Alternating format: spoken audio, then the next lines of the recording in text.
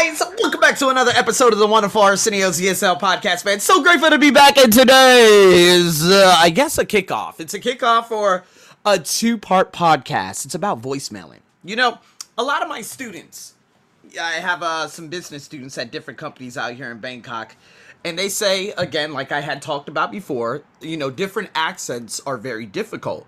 So it's up to you when you're taking a voice message, like when you're listening to a voicemail or a voice message, or you're taking down a message for someone else, it's important to get all the facts and the key details, right?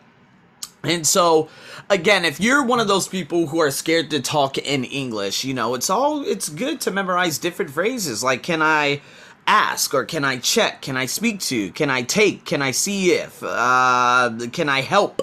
You know what I mean? And there are like different collocations with those. So again, if I were to say, can I see if your name is on a manifest, or can you give me just a moment?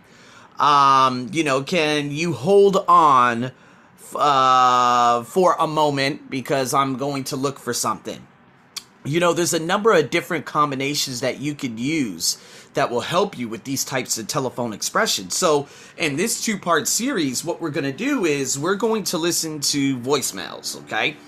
Now, one's going to be an order. Another one's going to be about some figures, a meeting, deadline, report, and reminder. It's your goal to listen to it, take notes, and then go from there. But not only that, in the next podcast episode, we're going to do some role play exercising. And again, if you are interested, make sure you tune into my Arsenio's ESL podcast page, because I'm going to be posting a lot of them on there. And what we're going to do is that there are some messages that were taken by, let's say, your secretary, okay? You're going to have to try to recreate the original voicemails. Right? So let's say, okay, one of them would be Seiji Nagoya. Okay, so we have Seiji, obviously Japanese descent, from Nagoya. Negotiations going well. Deadlock, okay. Deadlocked on price. Authorized 14% discount on 50,000 units with a question mark. That's the voicemail message. And you're going to have to try to recreate that. Right? And so let me give you one other example before we get into this. Now, obviously, we're going to talk about this again coming up in the next podcast, so we can do some practicing. And if you want to recreate your own personal messages, follow me on Arsenio's ESL podcast, yeah? And so one would be, let's say, Svetlana from Paris. Flight delay. Late for meeting. Start with item 2 on agenda. Will join ASAP. So you're going to recreate that by saying, okay, hi, it's Svetlana. Listen, my flight's been delayed, and it looks like I'm going to be late for the meeting. Can you start with item 2 on the agenda, and I'll join as soon as I can? Thanks. See you later. See, that's you recreating. You're recreating that voicemail by writing down the message. So if you want to join and do some of the activities that I'm going to have on my page, I'm going to be having 5 of them spaced throughout, and you're going to be able to recreate those messages. So make sure you follow me over there. But nonetheless, we're going to, again, talk about that in the next podcast. In this one, you're just going to listen and practice taking notes with the different types of accents. And then again, is number one, number one, conversation 1, 2, 3, 4, 5, 6. Is it in order? Some figures, meeting, deadline, report, or reminder. Okay, I'm going to have to make a number of different, sound bites on that day, so I could post them, all over my page so you could do some practicing. All right, so with that being said, people, here we go. I'm going to play this all the way through. You're going to take some notes, and we'll go from there. 3, 2, and 1. 16. Message 1. Message number 1. Hello, this is Cheryl. I phoned you about 5 times yesterday, but you weren't in. Anyway, I corrected those figures you faxed me. Okay, speak to you later. Message 2. That was number 2. Hi, Peter. Anne here. I wanted to talk to you about the project meeting tomorrow, but you're obviously not there. The good news is we finished phase 1 on time. As I explained, I may be a little late for the meeting, so just go ahead and start without me. I'll join you at about 10. Message 3. This is Zoltan. Just to let you know, I started the report this morning and just emailed you the first part. Oh, I included the quarterly accounts in the report too. Let me know what you think. Message 4. All right, number 4. Mr. Carter, it's Philip Heath. I talked to our stock control manager about the Venezuelan consignment, and he says we dispatched the goods a week ago. The shipping agent says they delivered them this morning. So, problem solved. Problem solved. Message 5. Hello, Mr. Carter. This is Ryan Hope from Silver Star. I called you a couple of weeks ago about an estimate for a contract in Malaysia. We discussed my client's requirements, and, well, I expected to hear from you last week. Could you give me a call on 01865 555 959 as soon as possible, please? Message 6. Pete, it's me. Sorry, mate, I tried everything, but head office say we can't have any more time. Damn. They say they waited 6 months for the preliminary report, another 6 months for the feasibility study, and now they want to see some results. Anyway, I booked the conference room for 3 tomorrow. Give me a call when you get in. We need to talk. Wow, can you imagine that? Can you imagine getting a voicemail like that? Like, listen, they waited just 1 year in general, all right? Get your shit together. Get your shit together. I'll be seeing you tomorrow in the conference room. I hope you're ready for it. Oh, man. See, I want to tell you guys a little bit about productivity before we get into this. And this is very, very important for a lot of people out there, because I do believe that that some people, they don't put first things first. Not only that, it's all about the needle movers. And that sounded like something that was very needle moving. Let's say in your business, in your career, maybe you developing skills, maybe you taking yourself to another level or taking your company to another level. And I just feel like 6 months this, 6 months that, that's just too long. And so what I want you guys to do and focus on is blocking out time throughout your day to focus on the needle moving activities. I'm not talking about the busy work.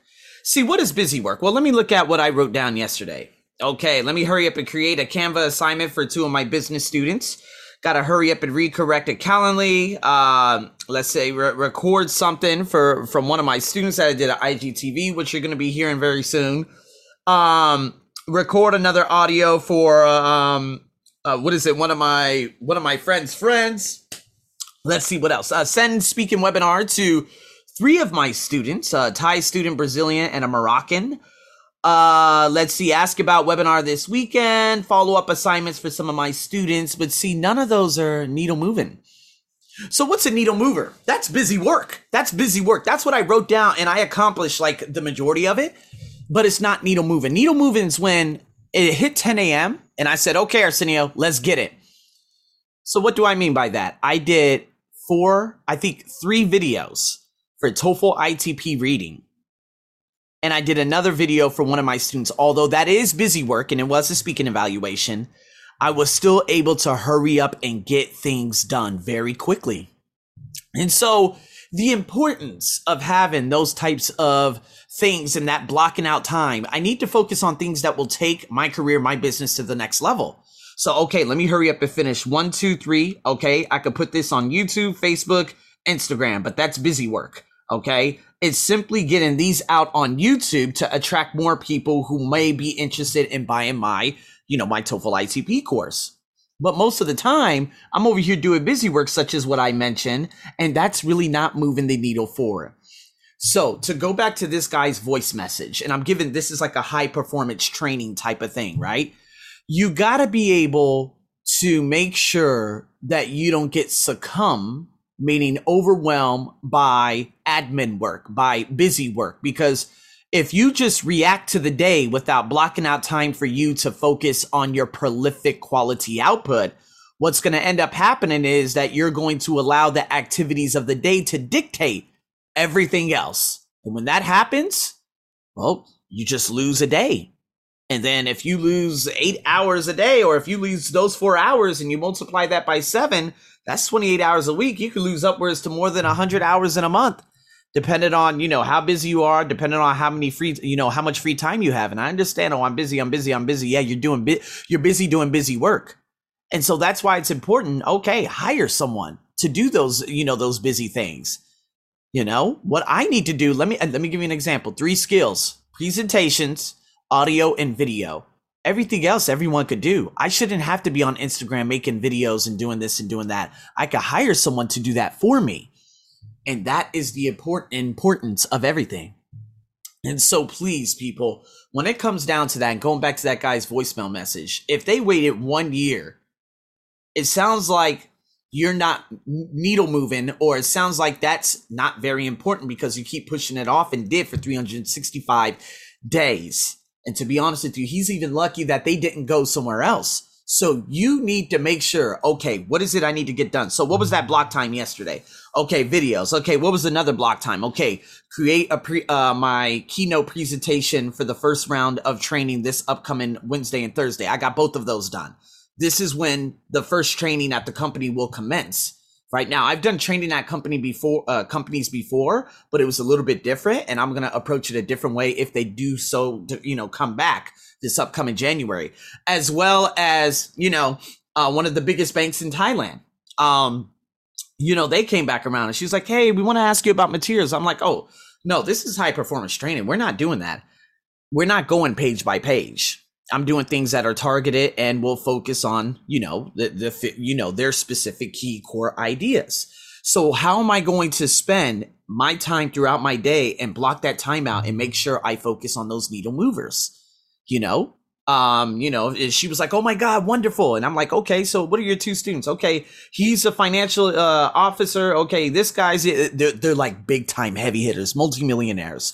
And I'm like, okay, well, I'm going to make sure I do things on a weekly basis, monthly basis, and I'm going to have a keynote, and we're going to go over stuff. They'll have slides that I'll send to them. They can pull it up on their iPad so they can have it all in one spot, so they just don't have a bunch of papers and a bullshit book everywhere. See, that's high performance training. I'm taking this up a notch, because if you're paying top quality, top dollar, you're getting beyond. I'm going to blow your mind beyond comprehension.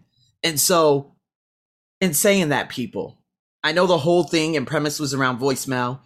But with that last voicemail, it made me realize that a lot of people focus too much on busy and admin work when you need to be focusing on the one that's going to take you to the next level. So with that being said, people, thank you so much for tuning in to another ESL podcast. So grateful to have everyone on today. And again, make sure you follow me on that Arsenio's ESL podcast page, because there's going to be so much. Oh shit, my voice is back. Oh my God, it's been gone for a long time. God damn it. I'm coming. I'm swinging. Stay tuned for more, people. And thanks so much for tuning in. Over and out.